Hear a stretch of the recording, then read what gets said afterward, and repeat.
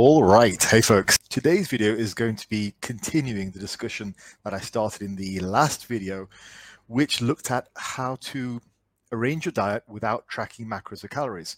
I class that as one of the three major approaches which are in nutrition at the moment. I think in the early 2000s, meal planning was still very much the go-to method for how to arrange your diet.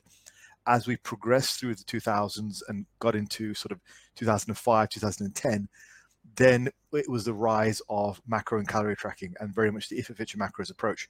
Now, that's not to say macro and calorie tracking wasn't done before that. I remember tracking my macros in 2000. Before MyFitnessPal, I used to track my macros and calories on my calendar in my bedroom. So we had the ability to do that many, many years ago, but it's become more popular since the if it fits your macros trend came onto the scene.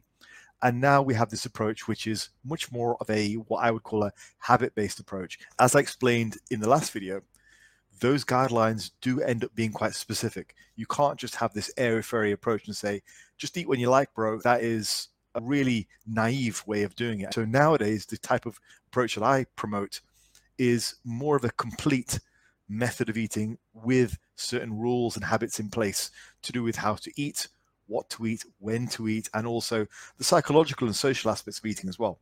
So I started talking about that last video. Now, I would like to offer some more practical suggestions today on how to bulk and cut effectively with this diet model. Because I think whenever the crowd is going one way, we have to maybe just stop and pause for a second and think to ourselves, are we just following this blindly like a trend? Do we really understand what we're doing here before we just jump into this, in the same way that people would jump into macro and calorie tracking or meal planning decades ago? So I think it's important when the crowd is moving in one direction, just pause for a second and think to yourself, are we on the right track? So that's what I'm doing today. So the inevitable next question is, how do we bulk or cut like this? What does that look like practically in terms of weight gained and weight lost? I think initially we need to lay out expectations for gaining weight and losing weight. With regards to bulking, my general guidelines for bulking is you want to aim for about 1% body weight per month. That's about right. It's a nice broad average for most people, and it scales with body weight. Now, there are some exceptions. If you're very overweight or if you're very underweight, there are some exceptions to that rule. But for the vast majority of you people, roughly about 1% body weight per month is about right. Okay. Now, when it comes to cutting body fat, I suggest roughly 0.5% to 1% per week. Much higher than that is going to make for a very difficult deficit or a lot of activity. Much lower than that is going to be very demotivating if you have a lot of weight to lose. For those who are leaner, 0.5% is better. And at the very, very lean stages, you want to slow that right down. So that's laying out the stall for how much you want to lose per month, per week. Okay. Now, next thing is, how do you track? You want to create a weekly average for your body weight. You need to be weighing yourself at least 3 times per week, preferably on non-consecutive days. Now, why would you not just weigh yourself once a week, every week on, say, Friday? Well, quite simply because your body weight fluctuates massively. Like on average, you are roughly 70% water. Like 2/3 of us is about water. Some parts of us are more water, some parts of us are less water, but on average, we're roughly 70% water.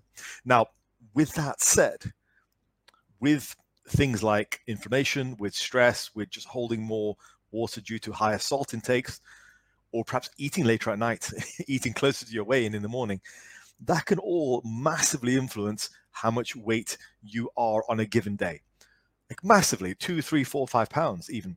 So if you're only weighing yourself once a week, you are not getting an accurate reading really of how your weight is trending across the week. It may just be a coincidence on that day you were very low or you're very high. It can make for very jagged entries. So what I say to everyone is, weigh yourself at least 3 times per week, preferably non-consecutive days.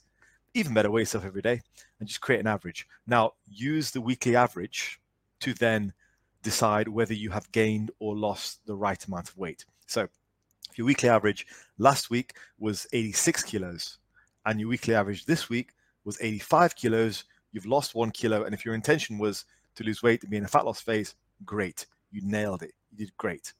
Now, if you were to pay attention to every single up and down in those weeks, you'd go crazy. So cut out the noise, just use an average, which will give you the signal. We have so far covered what our expectations are for bulking and cutting, also how we're going to measure. Now, how do we actually go about making sure we're hitting the right numbers? Set up a diet for yourself which focuses on proteins, fruits, vegetables, and the type of options which you feel are going to be conducive to your goal. So let's take an example. Let's say you were in a muscle building phase, all right? So you're going to have about 4 meals a day, fistful of protein in every meal, fistful of vegetables or fruits with every meal. And on top of that, you're going to fill in with rice, oats for breakfast, perhaps some breads. So that's your plan over the course of the day. 4 meals, all good, fantastic. You just eat like that with some variations, with some flexibility, but generally eating in that way for about 7 days. You then compare that to your weight in the previous 7 days. And if you're on the right track, great, carry on. If you are slightly fast in terms of your gaining weight, perhaps replace a rice meal with a potato meal, right? Perhaps take out some of these starchy carbs from one meal and just play with the ratios a little bit, play with the food options to try and adjust the calories. Perhaps you're getting more hungry than you would like. So, okay, add in more vegetables, take out more starches, perhaps use leaner choices of protein, perhaps add in more fibrous vegetables, play with the ratios a little bit. So play with the ratios based on your hunger, but also based on how much weight you're gaining. I think one of the common problems when it comes to an approach like this is people will understand the general philosophy of this approach, which is not to track, but they'll use that as a green light to just eat whatever they want to eat. Now, that's not the point. Like the point is to pay attention to your satiety signals and add in more satiating foods if that's going to slow your appetite down. So yes, you're bulking, but if your goal is to gain 0.5 pound per week or 0.25 kilos per week, so you gain, a kilo or a couple of pounds per month, if that's your goal and you're gaining weight at twice the rate, the bulk's going to come crashing to a stop. You're going to have to cut before you want to. So yes, you're on a bulk, but use the amount of weight you're gaining and your satiety cues to change up your menu options so that you're gaining weight at the right rate. So if that was me and I was gaining weight way too fast, I would just pull back on the amount of starchy carbs I'm eating, perhaps the amount of cheat meals I'm having, the off-plan eating, and just as much as you need to, go back to the base of the diet, which is lean proteins and lean vegetables. Pull back to that base and small amounts of healthy fats. So what I was trying to get to last video, which has hopefully made sense, and I need to repeat it this video, is it's a continuum. It's not a set meal structure. It's a lot less binary thinking, which for some people, it makes it very complicated to understand. It's a continuum. Now, just because I can bulk on rice and potatoes or whatever else, doesn't necessarily mean you would be able to do that. When you start bulking, and if you add in bulking, what you consider to be clean bulking foods like rice, beef, all that kind of stuff, and your weight starts to skyrocket, clearly you need to pull back. Like, I don't care if you think those are bulking foods or Tom, Dick, and Harry is bulking with those foods. If for you, those foods are resulting in a gain of 1 pound per week consistently, 4 pounds per month, that is roughly twice what you want to be gaining. You need to pull back so you can have nice long bulks. Your bulking diet might actually look very lean, but if that's what you need to do to be in that gaining phase for a long time, then that's what you do. And it's the same with dieting and cutting body fat. If we go on to using that as an example now, if you are cutting, but your body weight isn't coming off fast enough, and you're already doing what you think is good, clean diets like chicken, rice, all that stuff, then you need to pull back more. So rice might not be on the menu for you when you're cutting. It's not for me, really. I mostly stick to lots of vegetables, meats, proteins, and also potatoes as a starchy carb. Potatoes give me more satiety per calorie than rice. If you are dieting on what you consider to be decent dieting foods, but the weight isn't coming off fast enough, then again, go back to my video previously and pull back on your options. Consider every macro you're eating, protein, carbs, and fats, and go towards the leaner options. So make sure your proteins are leaner. So your chicken breast, white fish, and make sure your vegetables are leaner. Go towards your broccoli, your cauliflowers, and do what you need to do to satisfy the rate of gain or the rate of cutting per month or per week. People love asking the question, is this okay for breakfast? Or is this okay as a diet food? You tell me. Add them into your diet. If your body weight isn't moving in the right direction or isn't moving fast enough, then it might not be right for you. This is what I've been trying to get across with this approach, and what I said about last video is, this is a system of eating which should be adaptable as you grow, as a lifter, as you gain more and more muscle, as your maintenance goes up. This is a system of eating which adapts to your goals. If you want to cut body fat and cut even more body fat, if you want to get lean and get super lean. So you are going to have to apply some thinking to this.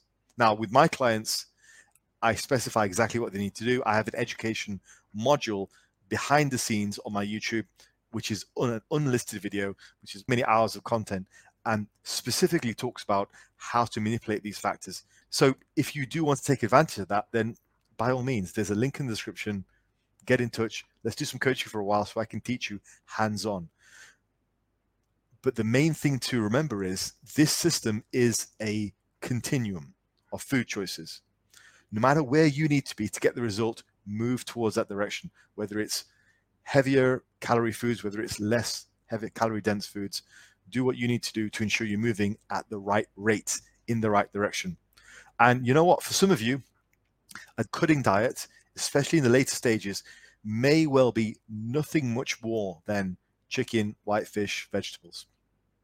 And some of you, when you're bulking, your diet may have to get pretty heavy. May have to minimize the amount of vegetables so you can maximize the amount of rice and breads and potatoes. You might have to find fattier cuts of meat. You might have to go for the higher percentage of the beef, the pork. So just do what you need to do and try and get out this way of thinking of there are diet foods. There is your requirements, and you change what you're eating based on those requirements. Okay, so hopefully that was useful, kind of a three-stage guide of what rate of weight you should be gaining and losing, how to track, and then also how to influence the body weight week by week. Cool. I am going to call it there. Hopefully that was useful, and I'll speak to you real soon.